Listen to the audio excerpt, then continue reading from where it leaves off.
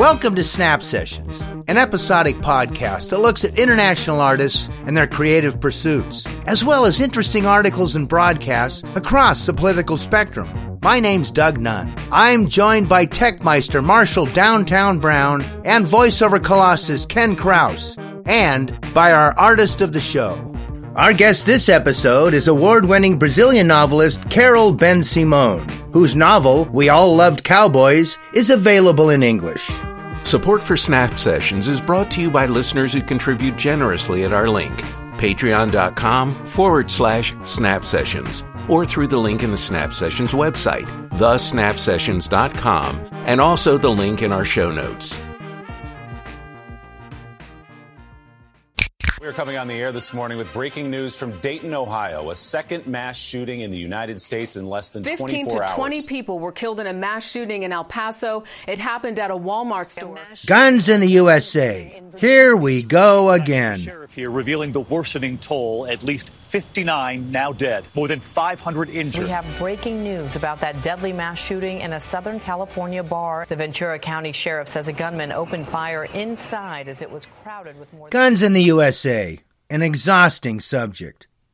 We included the observations of Australian comic Jim Jeffries in our very first Snap Sessions episode.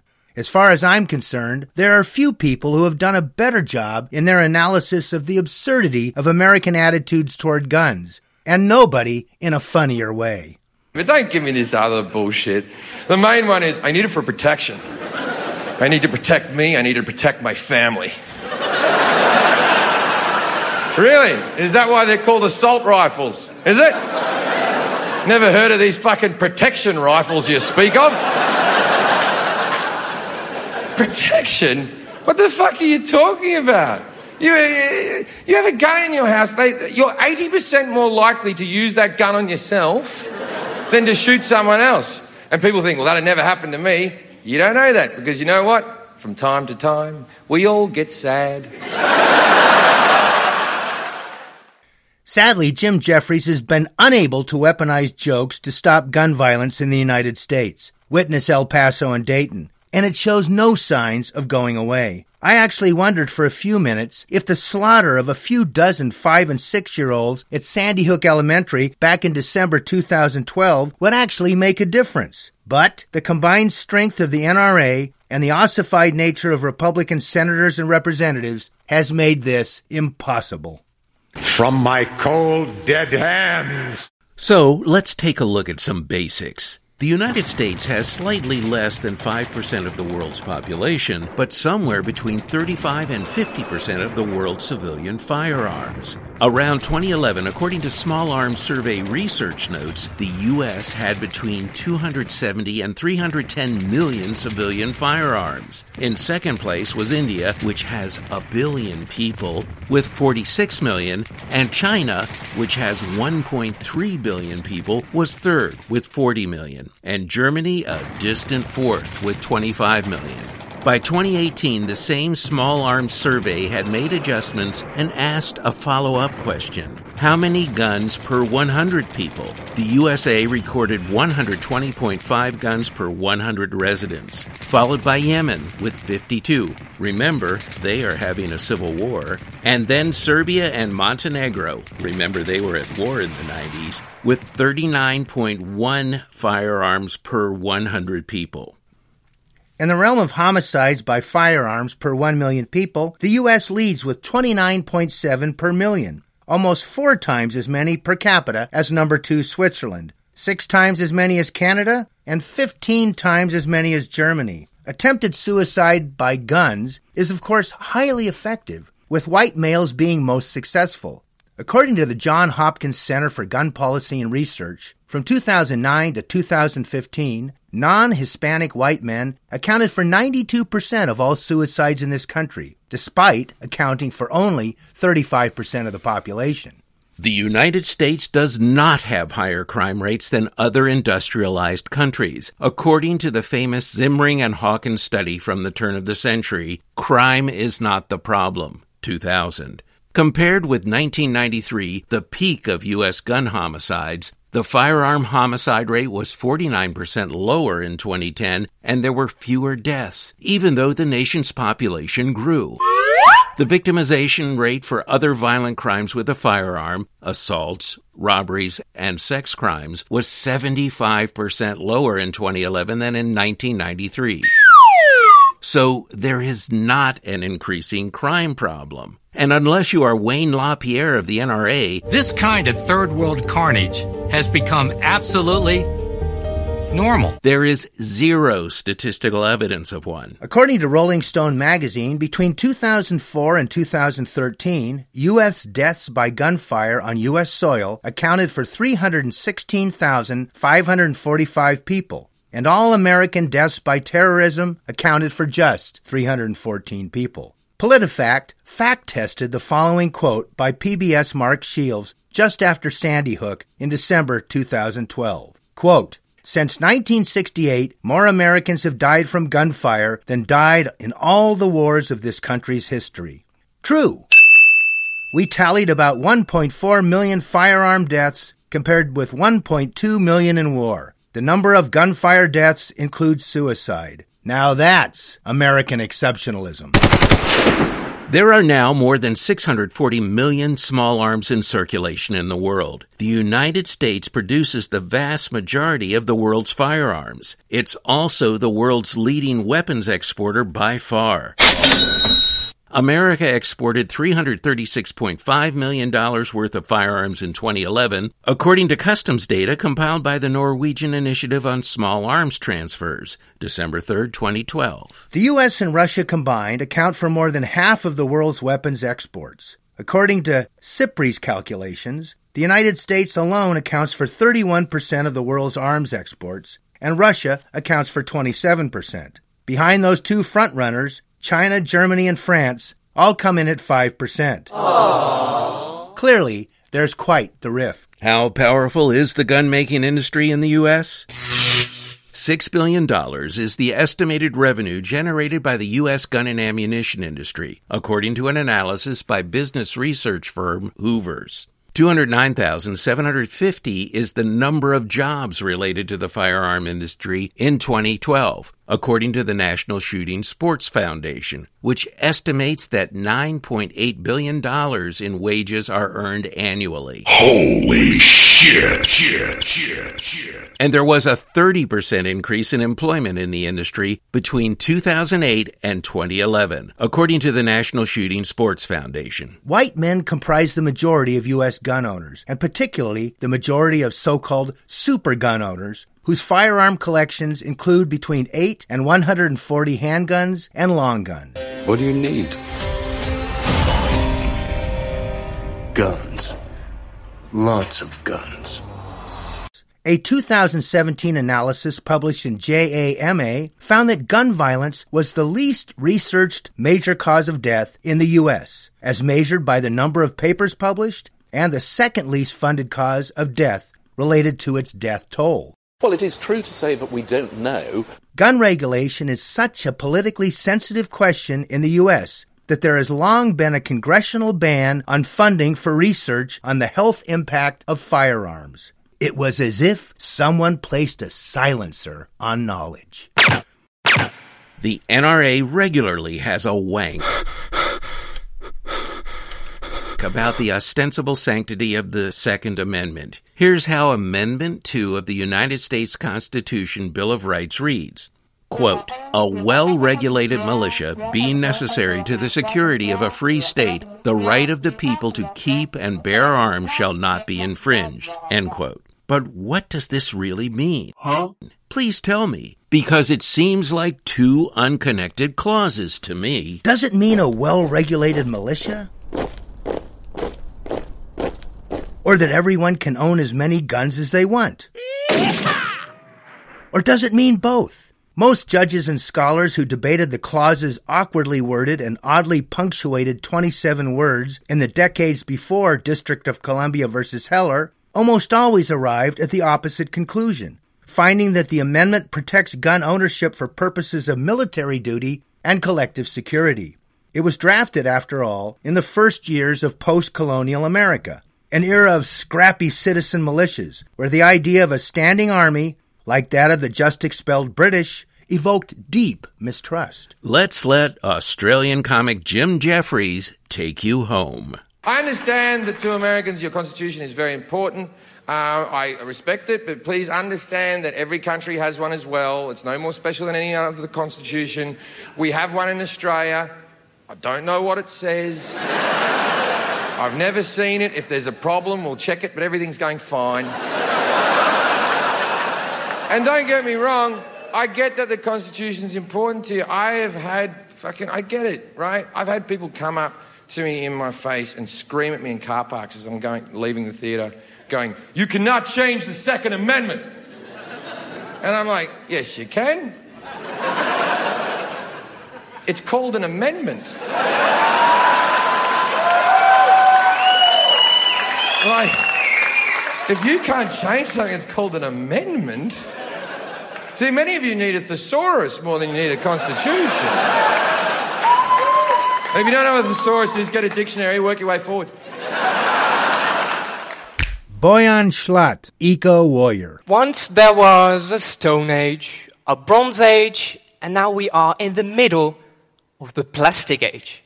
Because every year we produce about 300 million tons of plastic, and a fraction of that enters rivers, waterways, and eventually the oceans. If we want to eat a biscuit nowadays, we have to buy a biscuit within a plastic wrapper, within a plastic tray, within a cardboard box, within some plastic foil, within a plastic bag. It's not hazardous nuclear waste, it's a biscuit.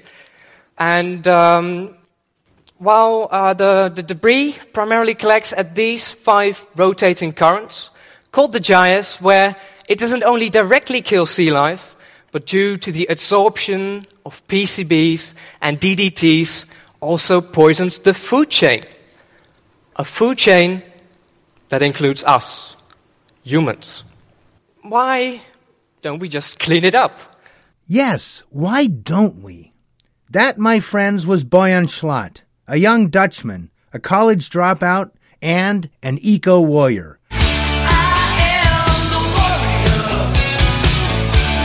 Boyan Slat has been working on a device to rid the oceans of plastic gyres, those swirling piles of man-made products that are polluting the oceans to the point that soon the weight of that plastic will be greater than the weight of all marine life. Whoa, this is heavy.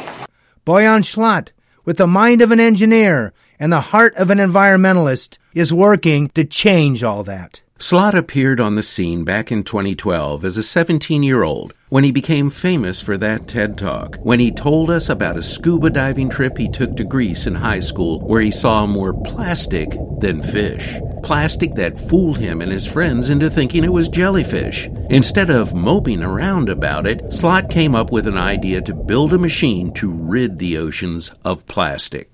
And inspired by my diving at the Azores, it now actually seems that the best shape for these platforms is that of a manta ray. By letting its wings sway like a real manta, we can ensure contact of the inlet with the surface, even in the roughest weather. According to The New Yorker, Slat soon crowdfunded $2 million from donors in 160 countries. To date, Slat has hired 80 employees and raised some $40 million from donors online, charitable foundations, the Dutch government, a few anonymous Europeans, and Silicon Valley billionaires like Peter Thiel and Mark Benioff. After many iterations and scale model tests of his invention, he and his team settled on a design. And Slat began work on one potential manta ray-shaped floating plastic cleanup machine after another. One of the early versions was nicknamed Boomy McBoomface, after Bodie McBoatface. No. It was torn apart in North Sea trials. The next one was named Wilson, after Tom Hanks' imaginary friend in Castaway. Slat's original idea, using the ocean's currents to do the work of collecting trash, has remained the foundation of his design, but almost everything else has changed. His first blueprint, presented to the TEDx talk in 2012, owed more to science fiction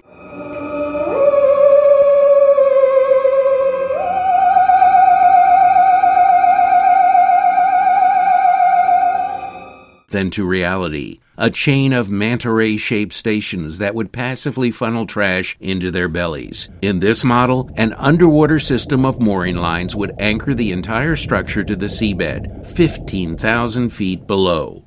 Models and prototypes showed a sweeper traveling about 15 centimeters per second faster than the plastic and collecting 2.2 metric tons of trash per week. There would be GPS trackers, cameras, and sensors positioned every 100 meters along the length of the boom to the team on shore. At regular intervals, a ship would transport the trash back to land where it would be recycled. Slot expressed the hope that by 2020 there would be 60 devices in the gyre, and in 5 years they would remove half the trash. Slot was dreaming of clearing 90% of the North Pacific Gyre by 2040. What a challenge! According to The New Yorker, by the mid-1960s, 15 million tons of plastic were being produced every year. By 2015, the annual total was nearly 30 times greater. Of all the plastic waste ever created, only about 9% has been recycled. 79% rests forgotten in landfills, dumps, forests, rivers, and the ocean. In recent years, less than 15% of the plastic packaging produced annually has been recycled. The sort of figure that has led Jane Munka, the director of Zurich's Food Packaging Forum, to describe recycling as the fig leaf of consumerism. And in that North Pacific Gyre, only 1 of 5 in our oceans, mind you. The study found that 92% of the pieces are large fragments and objects: toothbrushes, bottles, umbrella handles, toy guns, jerry cans, laundry baskets. Most problematic and accounting for half of the plastic mass in the gyre are what sailors call ghost nets. You best start believing in ghost stories. You're in one. Great tangles of mile-long discarded fishing nets weighing as much as 2 tons, which can ensnare animals such as seals and sea turtles. Attempting to fish out this drifting morass of trash using conventional methods, vessels, more nets, would be a Sisyphean task. A Sisyphean task? Too great a burden for flyweights. But here's what I like about Boyan Slat. His dream of a cleaner ocean is worth believing in. His goals are worth achieving. And he's going back to the drawing board to do something about it. First stop, another sobering talk with those engineers. They did not look cheerful. The lead engineer said they had been running some new tests. They had not properly accounted for the power of wave drift force, the accelerating energy of the surface waves absorbed by the device, which would cancel out the drag of the anchors. The design would not work. Slot recalls the engineer saying, "We're going to have to do it slightly differently." There were some possible solutions, the engineer said. How about losing the anchors, allowing the device to race after the trash? Slot grew very quiet. It was a bit stressful, he said, like, whoops. I think I made a boo-boo. Slot's engineers developed 27 hypotheses to explain why this happened. Wilson was moving too slowly, sometimes slower than the plastic. Perhaps the surface plastic was more affected by the wave drift force than they had calculated. Or perhaps an inertial current, one much smaller and more localized than the main one that they had accounted for, was slowing Wilson's motion. This, of course, was something we never saw in the computer models. Warning, warning. Which underlines why it's so important that we're out there, Slot said, when I met him in New York again just before Christmas. Slot's organization, Ocean Cleanup, strikes me as unsinkable. Don't pardon the pun. Their website acknowledges the realities they face. Of course, this mission will not be easy. Designing a cleanup system that can last many years in one of the most challenging environments on this planet while safely and efficiently collecting plastic is a grand engineering challenge. While researching her article on Slot, Carolyn Corman of The New Yorker talked to Chris Garrett, a physical oceanographer and an emeritus professor at the University of Victoria. He and other scientists pointed to additional phenomena: Stokes drift, Long-Muir circulation, Ekman spiral, that could cause the plastic to move faster than Wilson. Spinrad described the ocean cleanup system as medium-level technology with a high risk and a high payoff. The sea is an unrelenting trial judge, he said. The probability of failure was at least as high as the probability of success. He added, I see nothing that cannot be remediated with good physics and engineering and money. Nothing that cannot be remediated with good physics, engineering, and money. And Slot told Forbes magazine, we think the fastest way to clean the ocean is to learn by doing. We didn't plan for it to break, but we always accounted for a possibility to take the system back in and out several times during this project. He's seen recent headlines that the project has stopped or failed. Of course, that's rubbish, Slot said. This is just a bump on the road to success. You go, Buoyant Slot. We need eco-warriors like you. So does Mother Earth.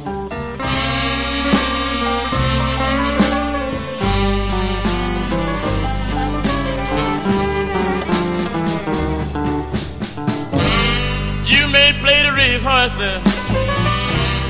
You may own a racetrack.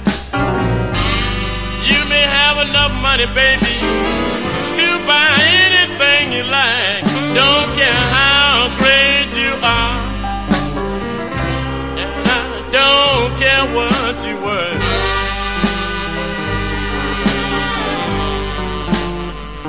'Cause when it all ends up, got to go back to Mother Earth.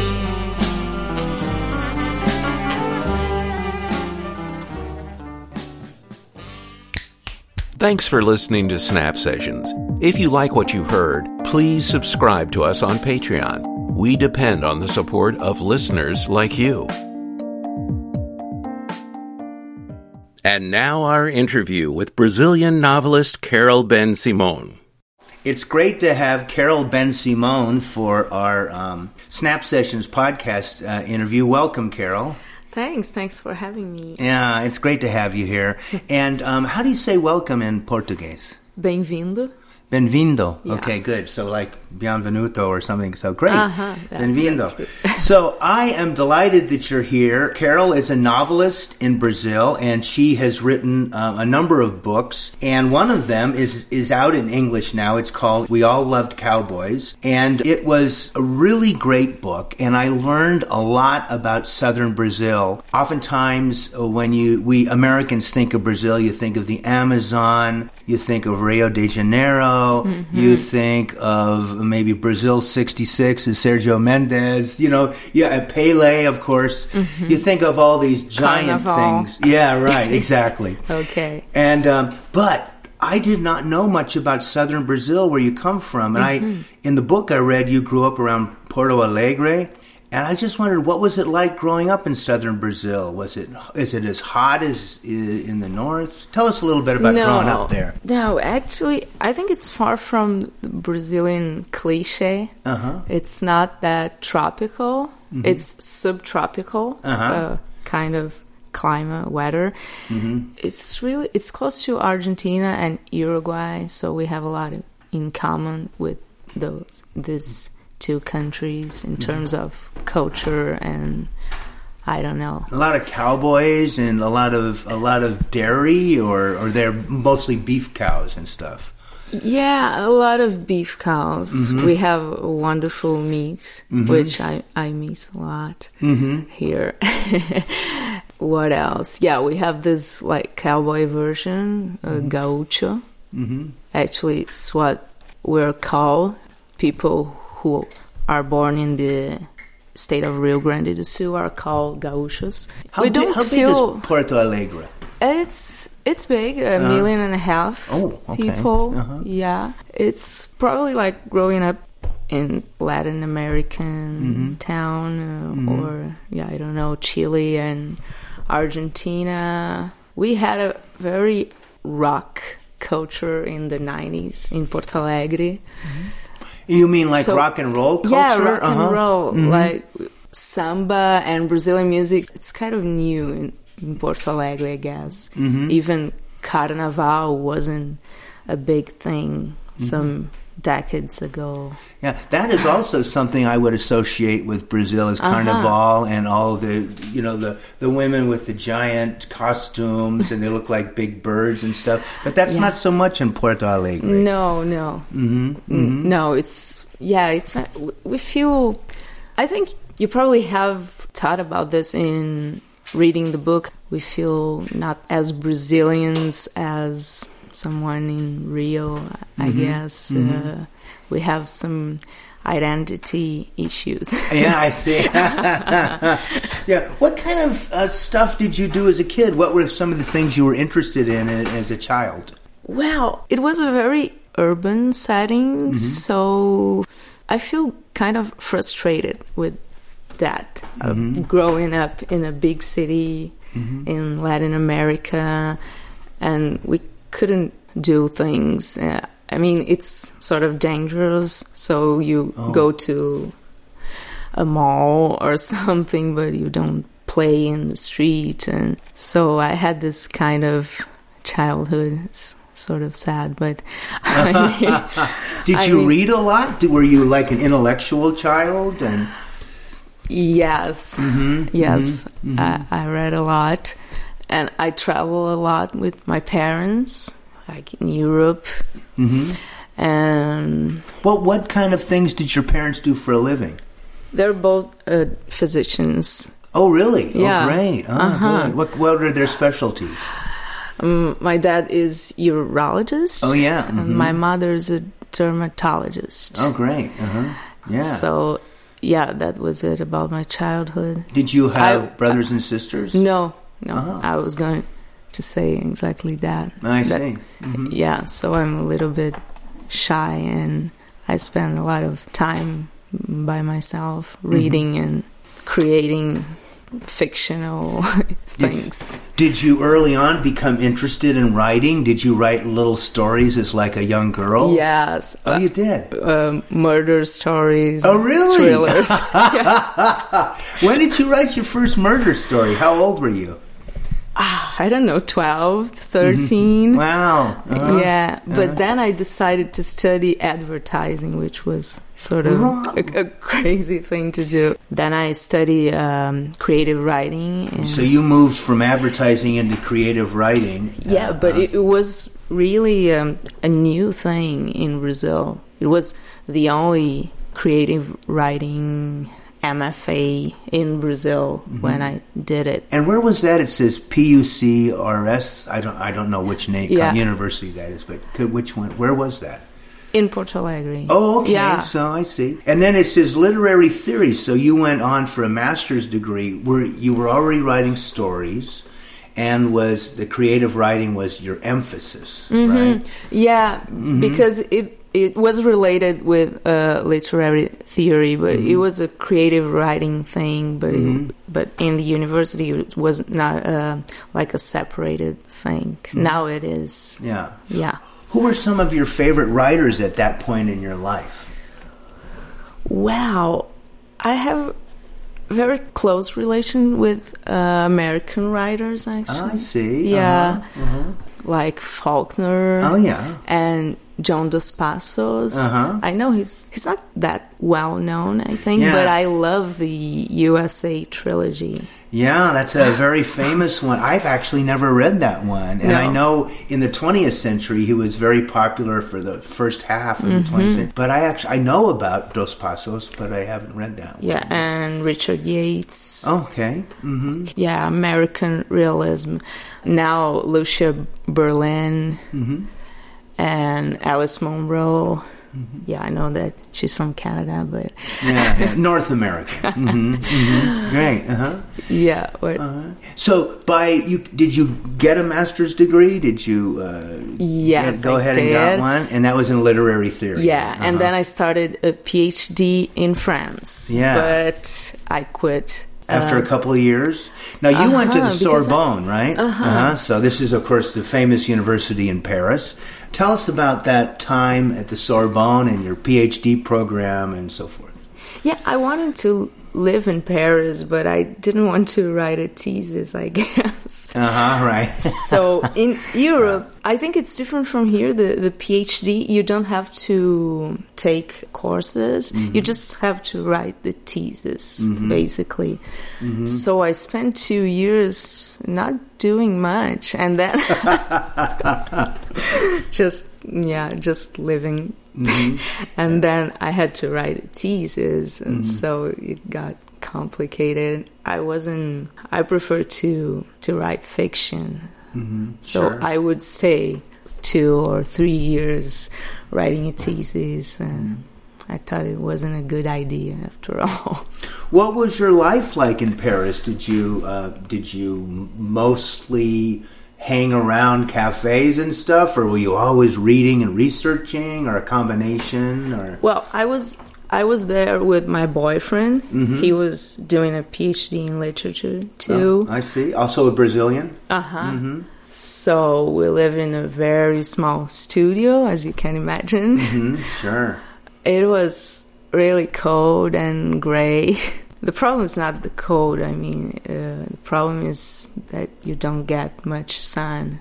Right. And yeah, it is overcast much of the time. It is gray in the sky. Yeah, I read something in the newspaper the other day. I think it was January 10th. And then there was this story about just in Paris, they got just 4 minutes of sun since New Year's Eve, blah, blah, blah. Man, 4 minutes. Yeah, I mean, so it's complicated, but I love Paris. I love Paris too. I can't say enough. To me, it's like adult Disneyland. And I don't mean Disneyland in like its toys and kitchen and things like that. I mean, there's so much to do and so many wonderful things catch your eye and so many wonderful tastes. Yeah. And all, Yeah, it's very adult, really. It is. It very is. Yeah, it's not for young people. I was sort of young, but I didn't feel young. Yeah. It makes you feel sophisticated in a way, Paris. You know what I mean? And even if you buy a €2 wine. Yeah, sure, yeah.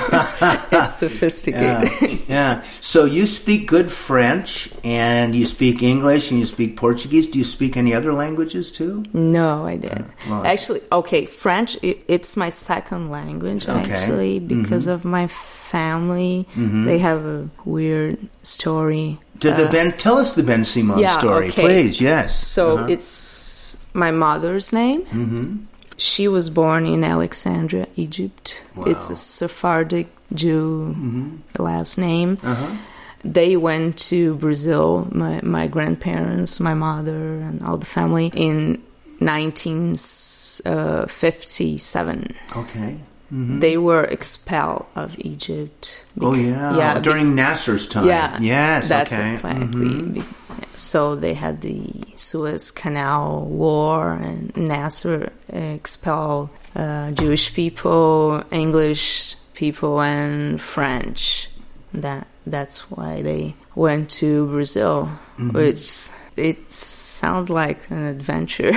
Yeah, it sounds like an adventure. It's a forced adventure, though. So in the sense of them smacking your family. Were your parents angry that they were forced out? Well, maybe they were at the time. But did they come to see opportunity in Brazil and enjoy their transition to Brazil? Yeah, probably. I don't know, because my grandfather didn't speak that much about it, about being expelled.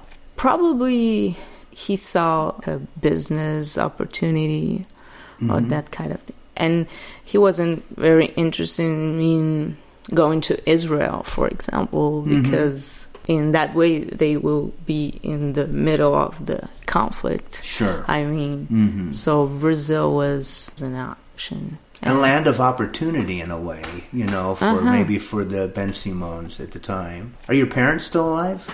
My parents? Yeah. Yes. Yeah. And they're still doctors then, right? Yeah. But my mother was 4 years old when she made that trip to Brazil. Yeah. Where's your dad from? From Brazil. Yeah. Portuguese family. Yeah.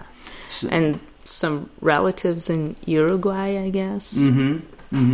Yeah, so you're kind of a classic Brazilian mix. And, you have people coming from other areas.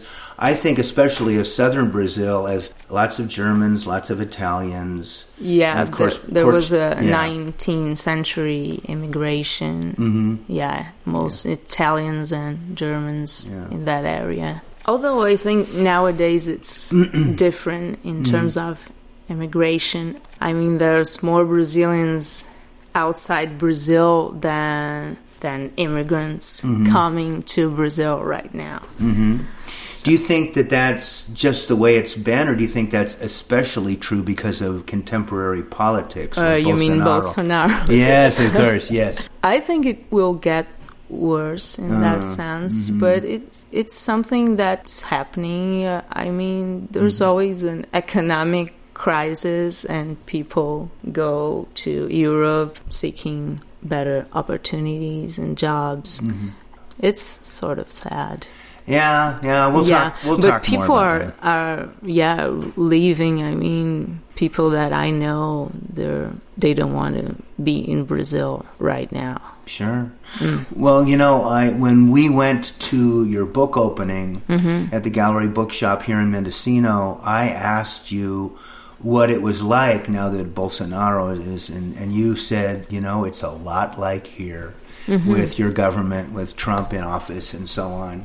And I remember thinking, it's this feeling of like everything, they're trying to change everything. Please correct me if you think it's different. The government is trying to change everything. The population is trying to block them from changing it, but it's moving in a direction whether we like it or not. Do you have a similar feeling with Bolsonaro? Yes. I think it's similar. For example, Twitter.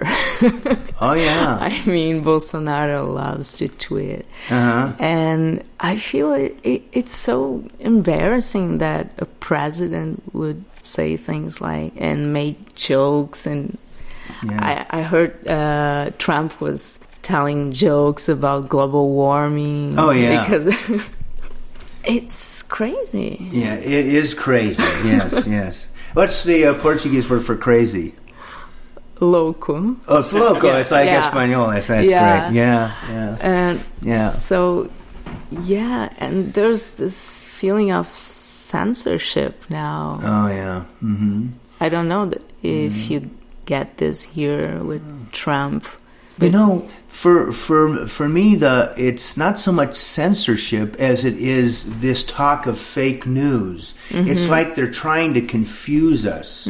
And his followers believe in these different kinds of fake news that he puts out. That is happening in Brazil too. Like he tweets a thing and then someone from the government has to say, no, it's not like that. So I assume he's like signing things that he doesn't read. Yeah, sure. Yeah. It's completely crazy. Yeah. So there was a change in guns law. Oh, really? Do they have so much access to guns in Brazil like in the United States? He's trying to facilitate that access in order to I don't know.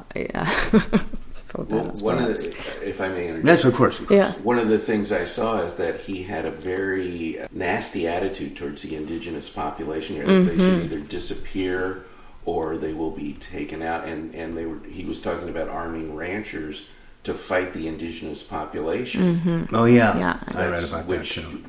That's like militarizing the populace against itself. Can I ask you some questions about your writing then? Since we've been talking politics already, which is always interesting to me. But in addition to talking about We All Loved Cowboys, which we will soon, I read an interview with you in McSweeney's magazine where you talk about writing crime fiction, and you have the background of the demonstrations against the 2014 World Cup in your home city of Porto Alegre.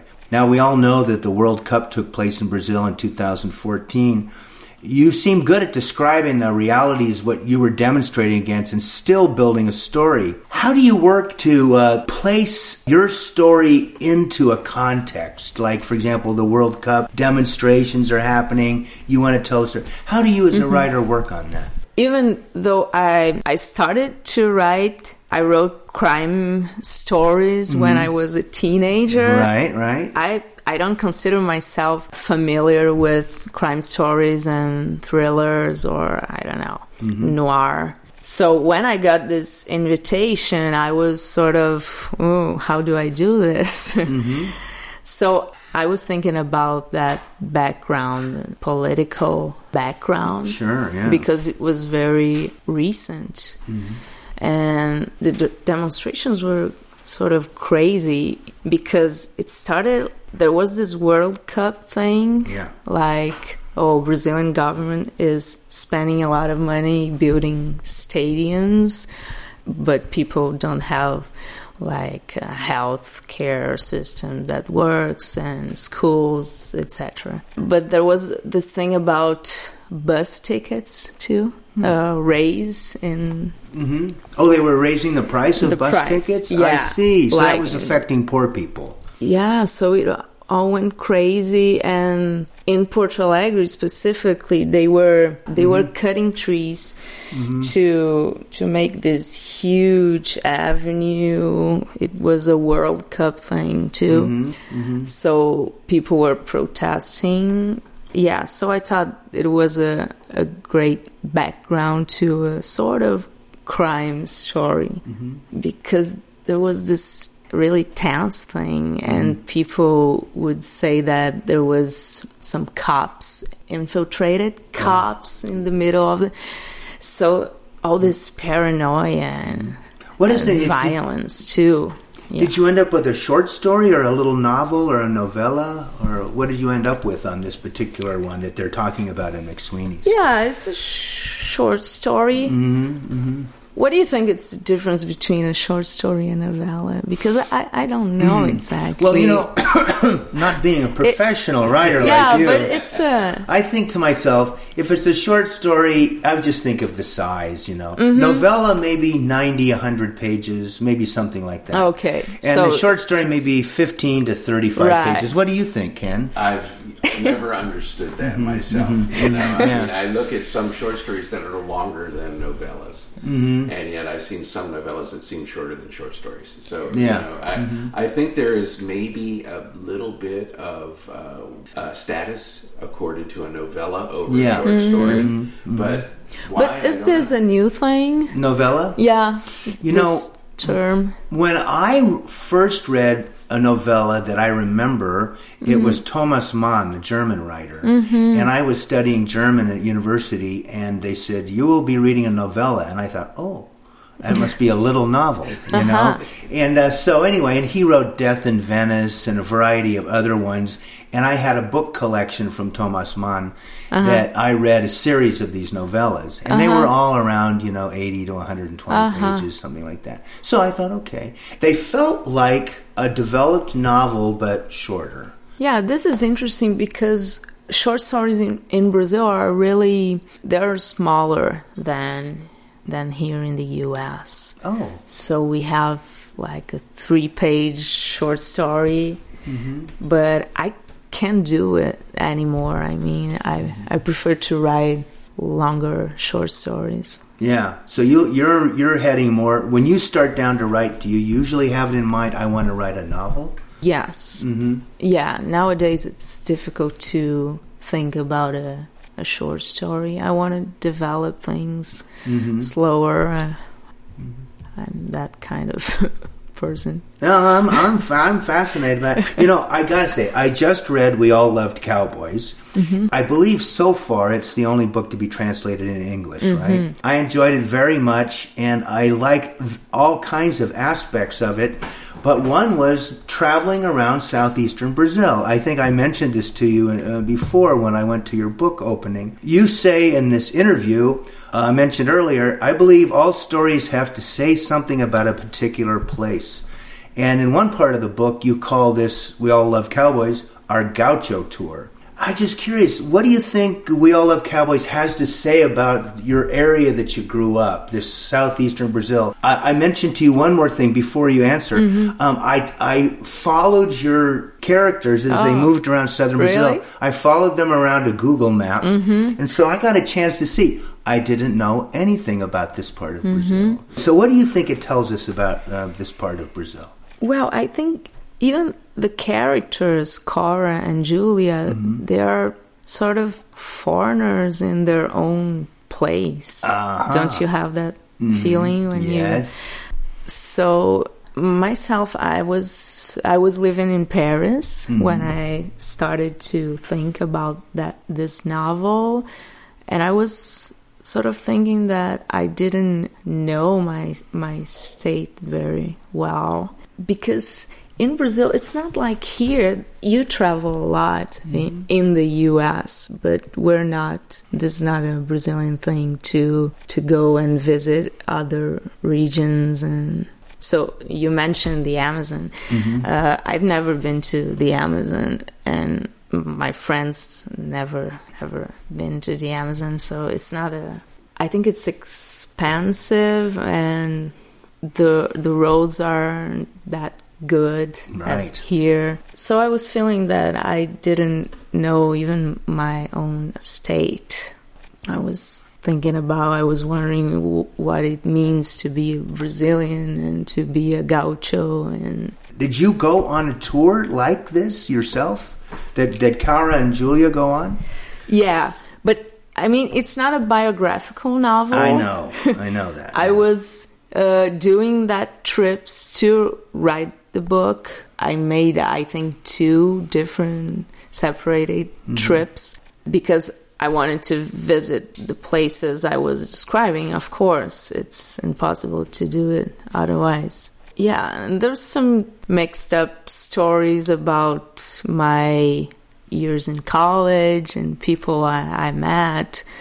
I also like that it goes back and forth from when the character is in Paris and then she thinks about her time in Brazil, and I think there's time jumps where I can't remember, she had been in Paris previously and then now she's in Brazil later. That's mostly how it works. I don't think both Cara and Julia had been in Paris, right? Only one. The narrator is Cara was in Paris and Julia was in Montreal. Oh, that's right. Yeah. That's right. Yes, of course. Both French-speaking places. So, yeah. Yeah. So, and then they come back to Brazil to do that trip together.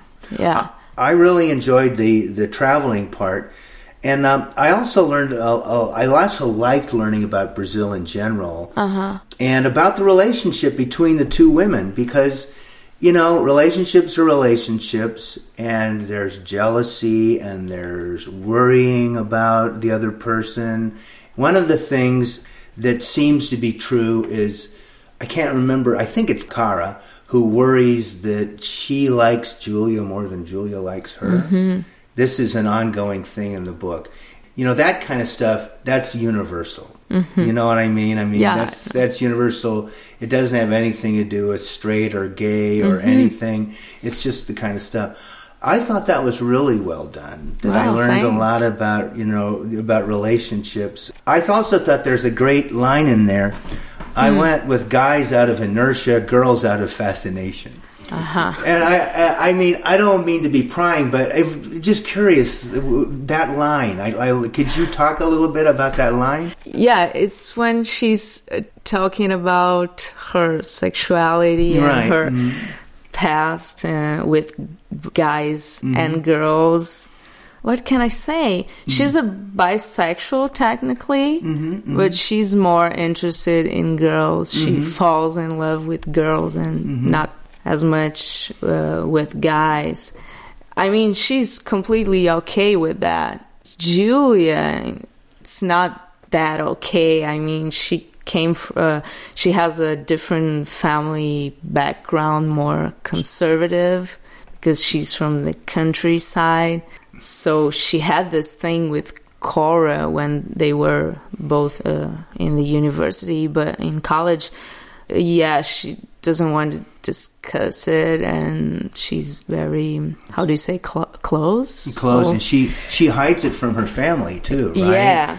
And that Cara would like it if she was able to visit the family, her Julia's family, but then Julia's too busy hiding it. So I wanted to explore that tension. Yeah. I got that. I felt that was really well expressed. And I felt sorry, because you always, I don't know about, that kind of thing, you're always rooting. I root for romance. And when I was reading the book, I was rooting for Cara to get what she wanted. And at the end, you kind of leave it, it's kind of existential at the end. You're not quite sure. Is that correct? Am I remembering that right? Yeah. You mean it's an open ending. Open ending, not quite sure what will like happen. That kind of ending. I appreciated that, and I also understood that that was a real ending, as opposed to tying everything together like Walt Disney or something.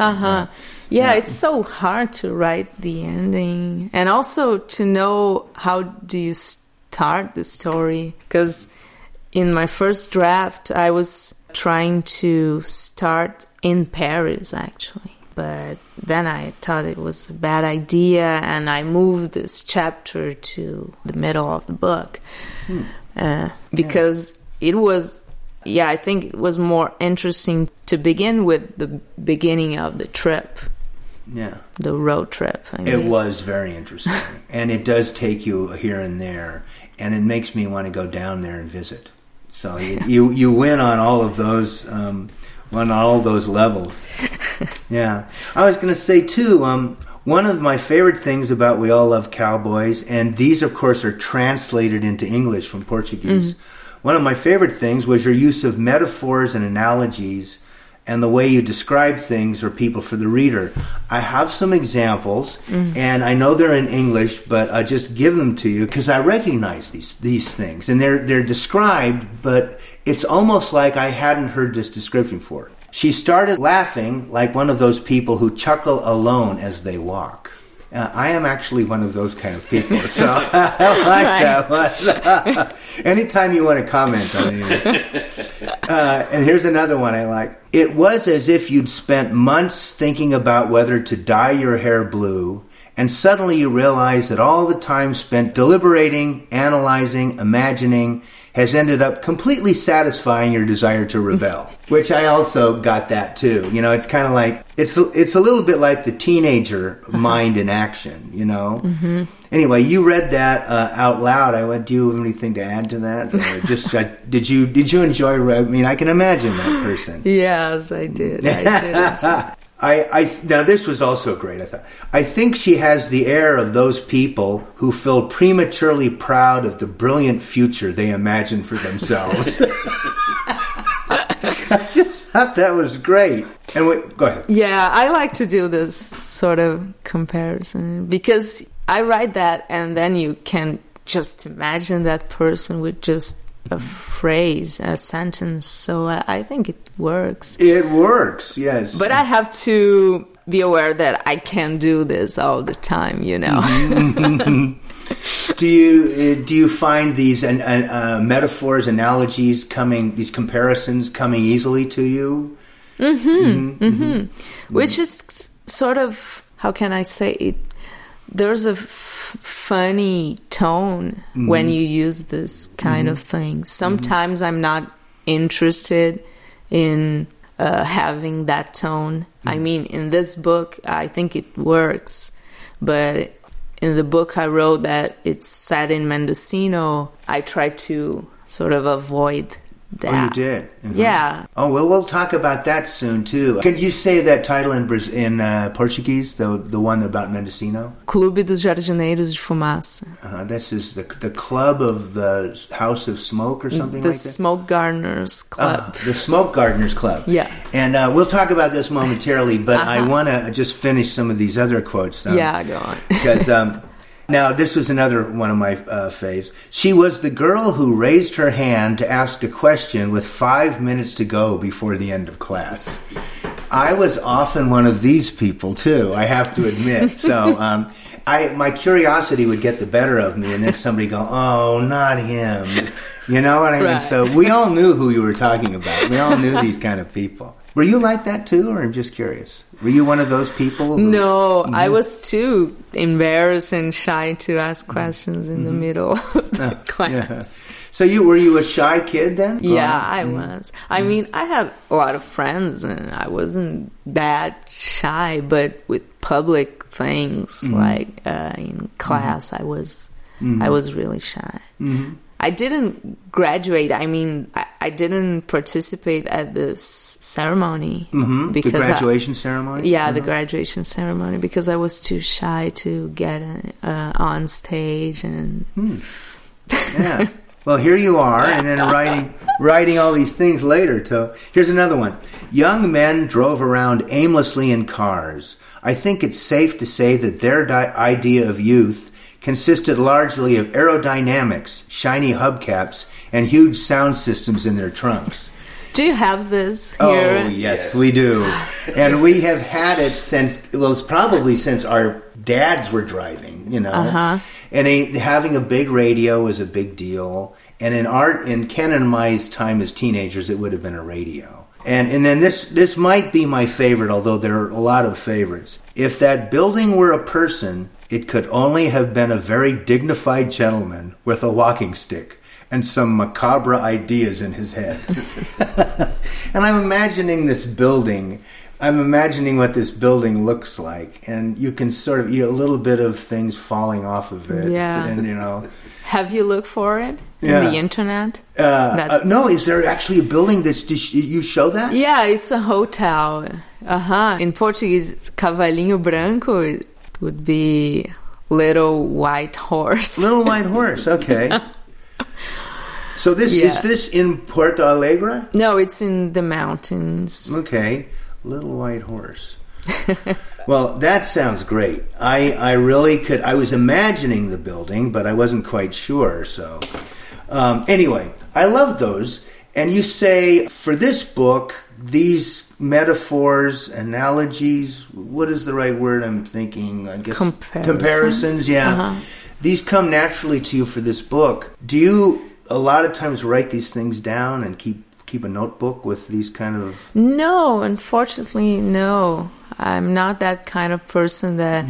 I mean, I'm not like, I don't know, having dinner with you and then I suddenly I have an idea and I wrote it down. Usually it's when I'm actually working that it comes to my mind. Right then. Right in the moment. Right in the moment.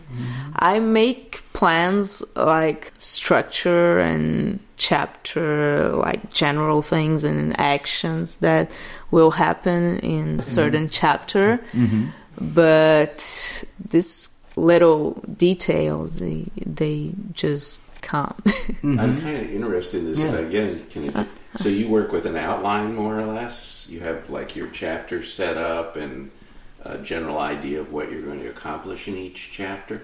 Yeah, I'm working with that. I mean, when I'm writing a novel, it's really easy to lose control because it's a huge amount of text. So I have a general idea of what's going to happen in each chapter. But I don't know, for example, how the book's going to end. There's this great metaphor, I think it's from Alan Poes, which is an Argentinian writer. He said writing a novel is like driving a car with your lights on, and then you see some foot meters in advance, but... It's a little bit like driving in the fog. You know you're on the road, but it's still in the distance, and sometimes it's too foggy to know where you're going. Maybe. Yeah. Well, that's classic. Yeah. Well, I really loved We All Loved Cowboys, and I very much look forward to the next one. Could you once again say what's the projected title in English, the one that's about Mendocino? The Smoke Gardeners Club. The Smoke Gardeners Club. Now, do you know when that will come out in English? No, I don't. Okay. I had an excerpt published in the Washington Square Review last year. Now, because this is about the Mendocino area, you came here to, correct? You came here to do research. How long ago? Maybe a year ago or longer? 2 years ago. I came twice, actually. In 2015, I spent 2 months, and then I came back in 2016-17 to spend 6 months. Can you give us a sort of idea about it without giving away too much? Go ahead. Yeah, we're very curious. Well, it's about this guy. He's from Brazil, 30-something. He's a history teacher in high school, and his mother has cancer, and then he started growing marijuana. And then his house is busted and he loses his job. And then he said to his dad that he's going to do a PhD in Berkeley, but actually he wants to come to Mendocino and get involved with marijuana industry. So this is the main character, but actually there's other characters and they are as much important as Arthur, the Brazilian guy, is.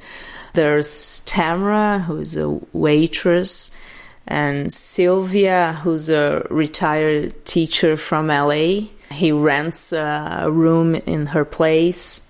And there's this old hippie called Dusk. Yeah, so it's about, I don't know, love and family and conflicts of generations and authenticity and a lot of things, not just about marijuana industry. Well, that's the thing. It'll be like, I guess like we all love cowboys, the road trip, but it's about the characters and all the pressures on the characters. In this one, it'll be the marijuana growing in Northern California, but it'll be about Arthur and all the other characters and what they go. Anyway. Yeah, and I forgot to mention that there's also this historical chapters trying to tell the story about marijuana and marijuana prohibition. Oh, yeah. Yeah, so this sort of little biographical chapters about, I don't know, Harry Anslinger, who was the anti-drug czar. Oh, yeah. And and Dennis Perron, who was an activist, and a guy who was the first, he has a glaucoma, and he got relief from he was the first person to be allowed to use marijuana, and the United States government actually was giving him marijuana for him to use it as a treatment. This was in the early 70s because they had a farm in, I can't remember now if it's Tennessee. Yeah, there's a lot of hippies growing marijuana in Tennessee. No, but I mean government farm. Oh, I see. Yeah. Oh, I didn't know about The that. government had legal marijuana growing back in the late 60s, early 70s. Yeah. Supposedly to do research, then they never did any research. They didn't want to legalize it. Yeah, there's a lot of interesting and crazy stories. Yeah. Well, one of the things I like about reading generally is even if I'm reading a novel, the novelist often educates me about different things. So, for example, the way you did about southern Brazil, I suspect this book will be educating us about a lot of things. That I think Ken and I are fairly conversative with the history of marijuana in the United States, but there will always be stuff I don't know, and I bet you I will learn. So when the Smoke Gardeners Club comes out, I promise you there will be quite a few of us who will be looking forward to reading it. I did mention the title to some people at the book reading that I said, oh, she's worked on a book about this area. They were totally charmed by that title. They thought that was the greatest title. Yeah. That's nice. Yeah. I think you have good potential commercially with this, and I wish that for you, but you never know, and I know life is full of gambling, so you never know. But I bet you have a good shot at this. Yeah, thank you. There's a challenge because you're not very used to read translated literature. There's even a site, I think, 3%, talking about translated literature because it's only 3% of all things, all books published in the U.S. In Brazil, it's the opposite. I mean, we have a lot of translations, of course, because, Brazilian literature is not enough. I mean, so I think this is maybe it's changing. Do you have that feeling that it's changing? I would like there to be more cosmopolitan, international, I think that would be good. I don't know if you think what do you think it's changing or not? Well, unfortunately, I think with the Make America Great Again type people, they don't want anything to do with anything. Yeah. They don't care about books anyway, but there's that. They are only a small portion of this country, though. The majority of people are much more open, I think, There's resistance even to movies that have subtitles. Mm-hmm. People don't want to go to a foreign movie because they say, "Oh, I can't read while I watch." I love foreign movies. Me too. I love to. They have some of the best cinema. I mean, French cinema is just sure. good. Mm-hmm. Yeah, I think there may be because we're becoming more international. The internet has made us more of a community, and hopefully that we do change because we need that. We need that. I think that kind of diversity and that kind of you're coming here and being able to fit into the community as well as you did. The reaction of people to your reading was really, really good. People were very fascinated by it, and I think you really.